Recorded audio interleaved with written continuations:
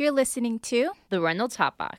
Hotbox. Hotbox. Hotbox. Hotbox. Hotbox. Hotbox. The Reynolds Hotbox.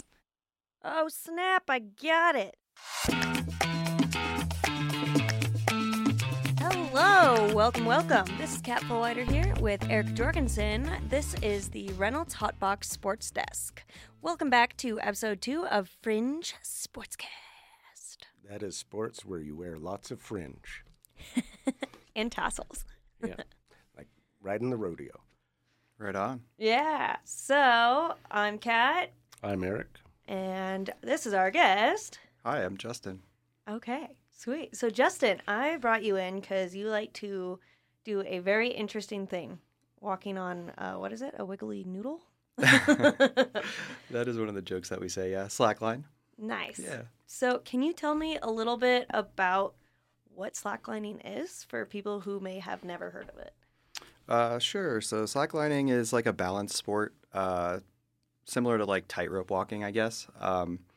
Only instead of a rope, we walk on webbing. Mm-hmm. And instead of it being cranked super tight, we walk on it like pretty loose. Okay. Wait, so what's the benefits of it being loose versus a tight line? So like tightrope walkers will use like a balancing pole because the line is so tight that you can't really manipulate it with your body. Mm-hmm. Whereas when the line's looser, you can kind of like, I don't know, you sink into it a little bit and you're able to manipulate and balance with just your own body. So we don't use like a balancing pole or anything like that. Okay. And so with slacklining, where do you set up your lines a lot of the time? In the park mostly. That's kind of like the training grounds, you know, just tree to tree. Mm-hmm. Not too high off the ground or anything like that. That's where most people learn. Mm-hmm. And then how long have you been slacklining for? I think like 4 or 5 years, probably like closer to 5 years.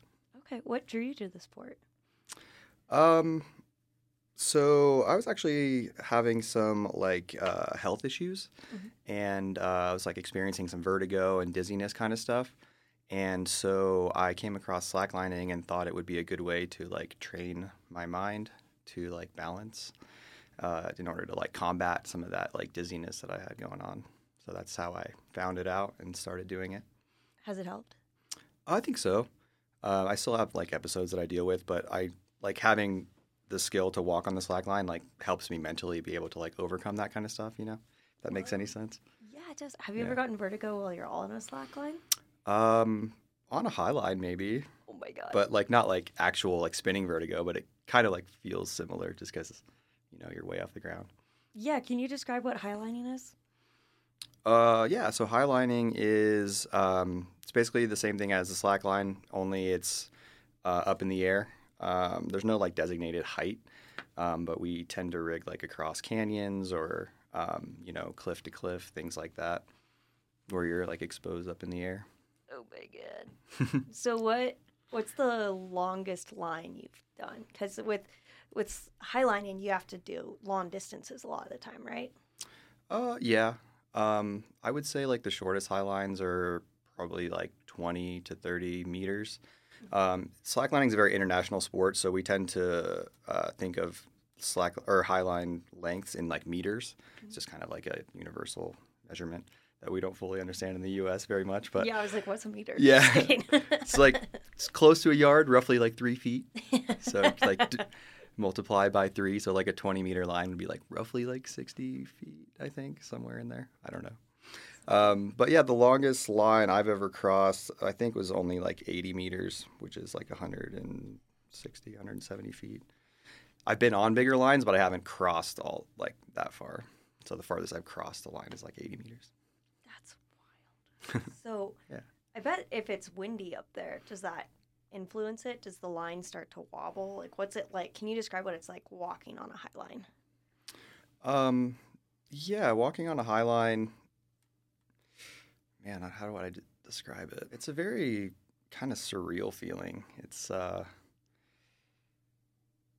don't know. It's not like anything else you can really compare it to because there's like 360-degree exposure, right? So like, you know, when you're skiing or something like that, you have exposure if you're going down a steep run, but you still have the ground, right?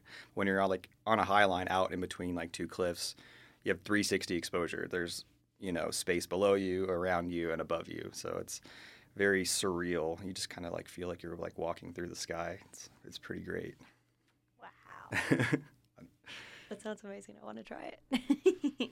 I've done park lines, and I think the highest, like tallest line I was ever on was like, I don't know, 9 feet tall. So it was like, don't fall, but like, I don't know. I've never experienced that complete exposure. And when you're on a line, are you wearing a harness? Do you have a tether line? Yeah, absolutely. So we take safety very seriously. I'm always harnessed in. We use climbing harnesses. And we use the same figure 8 knot and like a climbing rope as a leash that attaches to both the main and the backup line. So all the gear is rated. It's all very safe. There are people that do like free solo, but that's very, very niche, and that's a whole different animal. Oh God, no. Yeah, No. My palms are sweating already. Yeah. So I guess what can you tell us a story about one of a line you walked across or an experience you had while slacklining or highlining that was I guess formative for you or that sticks in your mind? Yeah, I could probably give you like 2. Ooh, if okay. that's okay. That sounds awesome. Probably like the first one would just be like when I actually crossed my park line for the first time, I was kind of like embarrassed or like shy with slacklining, and because you get a lot of stares when you're in the park, people are like, "Oh, what's this thing? This is weird," Mm-hmm. So I would like just go out into the woods and just like find a spot like where no one could see me, and I found actually a lot of peace out there, just kind of like being in nature. And I remember like rigging my line and just falling so many times, and then like finally being able to like kind of crack the code and walk all the way across it, and just being like so stoked. Like, so that's definitely one that sticks in my head. The other one, probably this summer, a couple of months ago, we went to Yosemite and we rigged Taft Point. I don't know if you're familiar with Taft Point. I am. Yeah. That is really cool. It's just a giant wall of granite in case. Look up Taft Point, but Yeah. Huge wall of granite. It's like 3,000 feet of just sheer cliff down to the valley floor, yeah.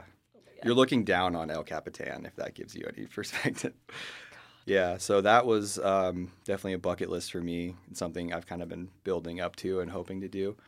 And just like, I don't know, actually getting that line rigged was an accomplishment, and then being able to, get the send, which is like going from one end to the other without falling, is something I'll never forget. I mean, there was probably like 40 or 50 tourists like all gathered around, and just being out there like over, all that 3,000 feet of exposure over those cliffs, and just being able to walk all the way to the other side is pretty magical. What does that feel like? Like, what's going through your mind while you're like, I am in the air 3,000 feet above solid ground? Yeah, it's one of those things that takes a lot of practice to like be able to do, because like when you first start highlining, your instincts and your mind is just doing everything it can to get you off of there and back to safety, right? So it's a very mental challenge to like overcome just, those instincts of your entire being wanting to get you off of that thing. But once you kind of get over that, it's just really focusing in on like the small things. You don't want to think too much about like, that you're 3,000 feet over, the ground. It's just like feeling the webbing under your feet, like breath work is a big one, so just really focusing on your breath, making sure that you're breathing first of all, and then just the breath in general is a big one, relaxing your muscles. Like you have to consciously tell yourself, like, because you're so tense, right? Like, so like consciously telling yourself like, relax, and then you kind of just get into like, the flow state, which is like where you're just kind of in that like meditative mindset where you just kind of are not really thinking about anything else other than just in the moment what you're doing. It's pretty special, I think. Wow. Well, that sounds so cool. I love it. Yeah, I've experienced that a little bit.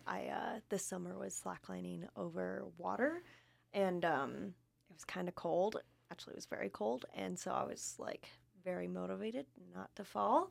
But at the same time, it was something that I was really scared about. I was like, I don't know, like haven't stepped on a line in a while, but it was nice. Like once you find a point that you can just focus on, and your entire focus is on that, and you're breathing, and like you said, feeling the webbing under your feet. Like that was the thing. It was like feeling the webbing under your toes was really cool to sink into. Yeah, totally. Waterlining is really challenging because the current of the water moves under you, and it's a whole another element you have to consider. Yeah. I was trying not to look at the water. Yeah. Because I was like, that's a moving object. Yeah, exactly. Luckily, it was pretty still, though. There was just like a little current. It was in Santa Cruz. It was really nice. Ooh. Yeah. I mean, overcoming fear, I think, is a huge part of not only highlining, but everything that we do, Yeah. That's wild. And especially if you like adrenaline, then the fear is nice. There's something nice about getting your heartbeat going. Like with skiing, we dropped a big line off of, what is it? The Eagle's Nest at Palisades last year. I didn't do it proper, but still, just being up there and you're like, oh God, and your heartbeat's going and you're like scared, but that's part of it. Like I love that feeling. Yeah. It's great. We call it type 2 fun. Oh, yeah. Yes, definitely. When I was really little, I wasn't afraid of spiders, and then somehow, between 5th and 7th grade, I developed a whole bunch of phobias that I didn't have as a younger kid, that obviously talks about what kind of childhood I had. That I developed phobias. Yeah. But I was about 15, and a buddy of mine had a pet tarantula. And he's playing with the tarantula. He says, hey, do you want to hold it? And I knew in my head, okay, I know that tarantulas can't bite people. They're venomous, but only their mouths are so small they can't bite people. Mm-hmm. It's like, okay, in my head, I know this spider can't hurt me. And so it's like, oh, okay, I didn't tell him, oh, I've got a phobia. But I was like, oh, yeah, I'll sure. And it was walking on my hand, and it was just, I'm really ticklish. And so each of its legs had all these hairs. So it's like being tickled in many spots at the same time. And I'm just like, oh, okay, I'm doing this. Like, oh, I'm so proud of myself. And he says, hey, it's really cool to feed it a cricket in your hand. Do you want to feed the spider? I'm like, yeah, sure, why not? I've gone this far, why not? So he reaches for his box of crickets, and the sudden movement spooked the spider, and I didn't even see it move. It went, whoosh, and it ran up my sleeve to hide. And I started hyperventilating, and he said, oh, don't. He was afraid that I was going to squish the spider. He's like, no, don't move, I got it. And he lifted my shirt up, and he got the spider, and it scared my phobia right out of me. So now I don't like spiders the same way I don't like having cockroaches or ants crawling on me. I just don't like stuff on me. It doesn't matter what it is. Right. So it was just kind of weird. I got so like, wow, that's as scared as I've ever been, and it didn't kill me. Yeah. So there you like, go. oh well. That's what. So you weren't afraid of spiders in the same way after? No, not. In fact, I'd even take pictures of them with my macro lens. I was just so proud of myself. Like, look how close I'm getting to this spider. God, that's amazing. Maybe I should try that with black widows, but actually, no. I like that. Yeah, so much of sports is like overcoming fear, which is so good, and also terrifying, but healthy. Especially if it's in like a safe way, like when you're on a line and you have a harness on, for example. Like, overcoming that fear, like when I'm climbing and there's like a big move and I'm like, okay, like this is scary. I might take a whip, but like trusting all your gear placements before. So like having that safety barrier, that safety net, while also taking risks. We are going to take a quick break with a word from our sponsors. We'll be right back. Welcome. Hello. We are the Reynolds Media Lab. Media Lab. Podcasts. Client services. Special projects. Documentaries. We are a production center at the Reynolds School of Journalism. The Reynolds Media Lab. Media Lab. Media Lab. And we're back. Thanks for sticking around. Let's get back to it. Okay.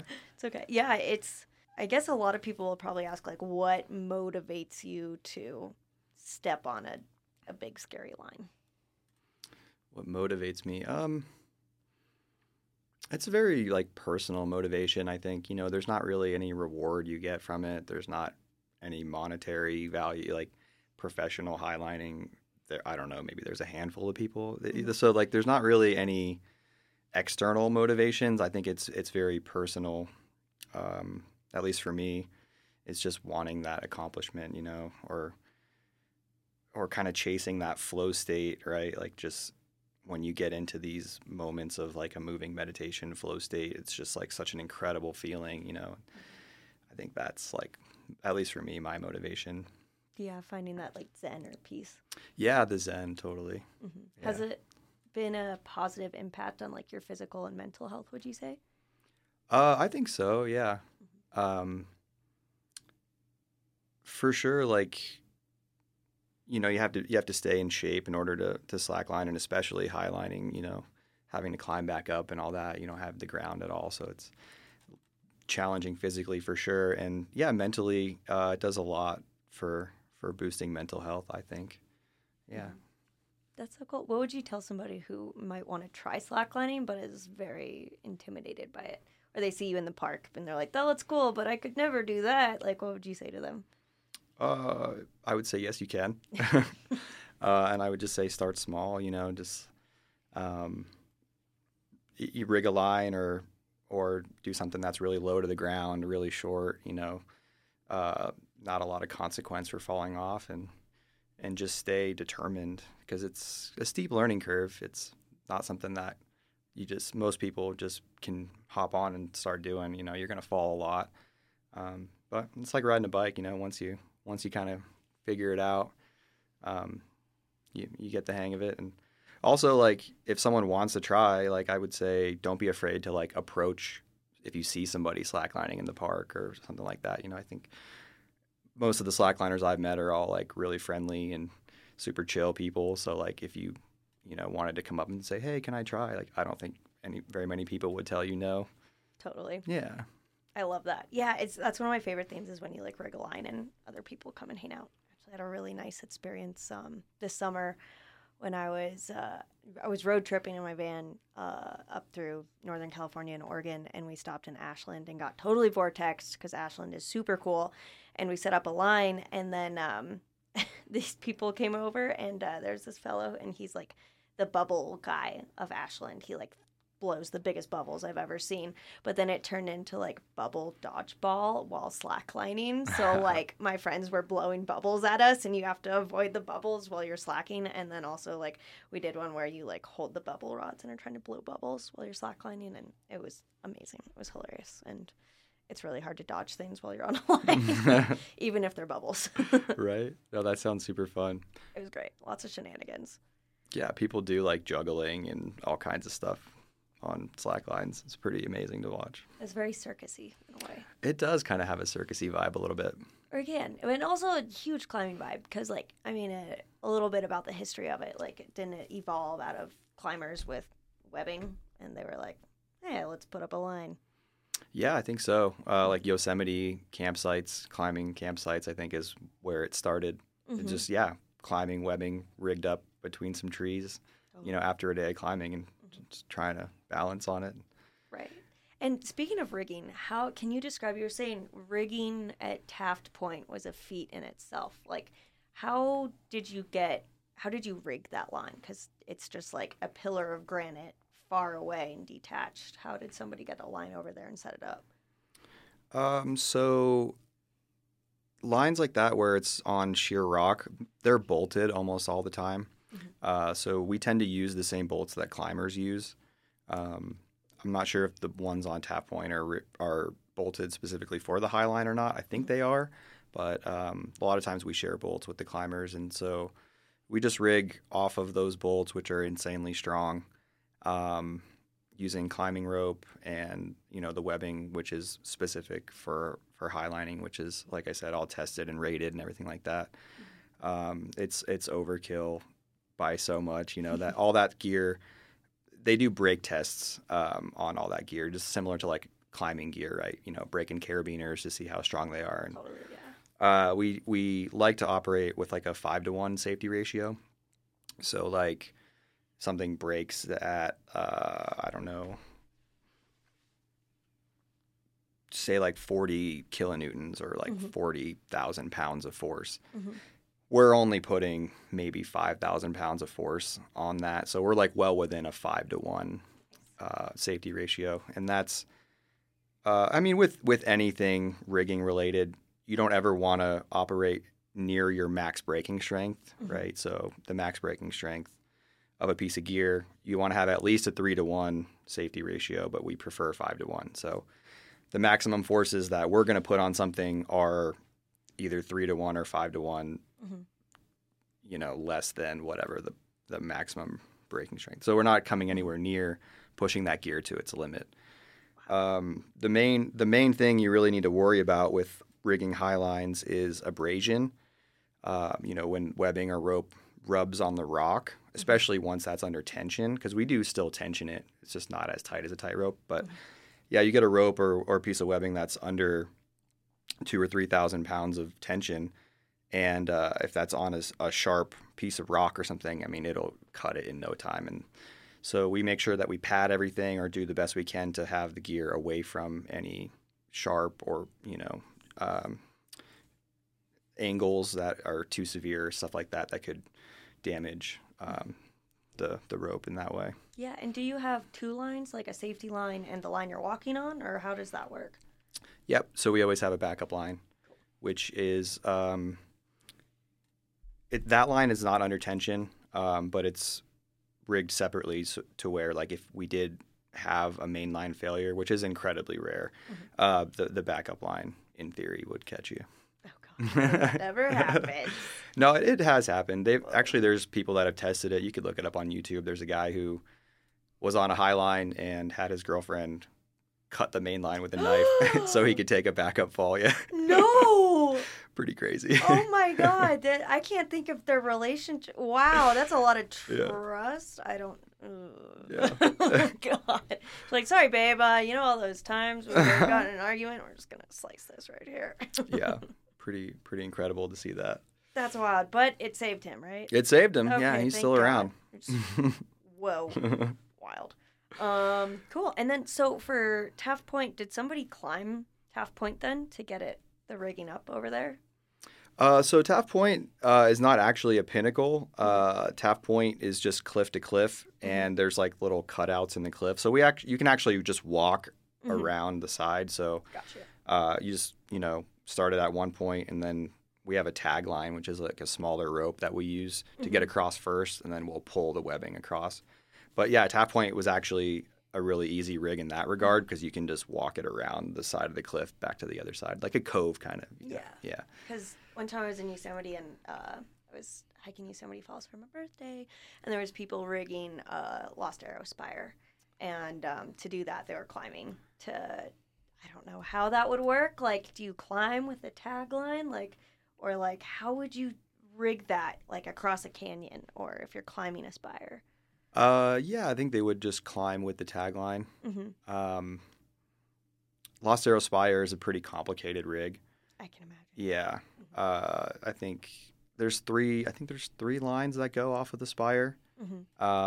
And two of them are just on the anchors are just on sheer cliff. So basically, if the people who are rigging what we call the static side, which would be opposite of the spire, which is like on the cliff side, it's just a rappel straight down a cliff, and then you're just sitting in your harness, you know, dangling however many thousands of feet over the valley floor, just rigging a anchor like that. And then, yeah, the tagline would then go to the spire, if that makes any sense.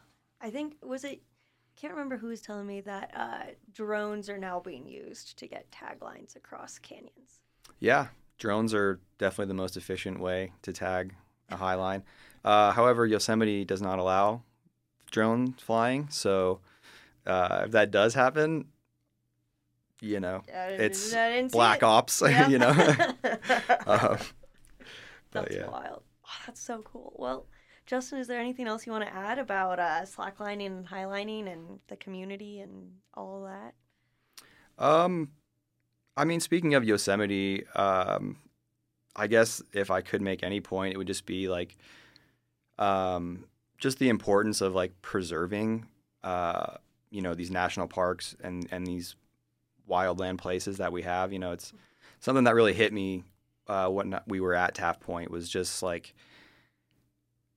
how special an opportunity it is that we have a place where we can do these things, where people can go climb El Capitan, or you can, rig a high line. And like this kind of precedent has been set to utilize these these places in that way. And I think that's very special. And even just for hiking or, outdoor recreation in general, I think it's like super important to like preserve these parks and these areas that we have. So that would be my like PSA, I guess. I don't know. I love it. Yeah, no, it's huge. That's totally huge, especially like recreating and just enjoying nature in the outdoors. I totally feel that. I'm like, we gotta protect this. Yeah, exactly. It's like take care of it, be good stewards of the land and the people who came before us and all that. Yeah. Yeah, once that nature's gone, there aren't any billionaires planning to fix it back up again. I know, right? If anything, the opposite. Well, yeah. Right, yeah, that's the concern. Developing these places, that's what we don't want to happen. I used to have a job spraying weeds, and we'd be out someplace untouched and incredibly beautiful, and I'd always point to the top of the mountain and say, that's a great spot for a McDonald's. Yeah. And people would laugh because they knew I was joking, but there are people who actually think that. They look at the forest and say, I could make hundreds of dollars cutting down all these trees. Right? It's wild. It's Anywhere USA, just build a strip mall and a parking lot, oh, God. I know. These are my nightmares. Yeah. It's wild, though. I think, especially with outdoor sports and adventure sports, it's so important to, like, get more people involved and also just, like, tell people about how wondrous it can be to be out in nature. Because, like, there's something really special about bringing passion for the outdoors to lots of people. Yeah, absolutely. Thanks so much for listening. Join us next time for Fringe Sportscast. Make sure to give us a follow over there at the Reynolds Sandbox and Reynolds Hotbox on that good old social media.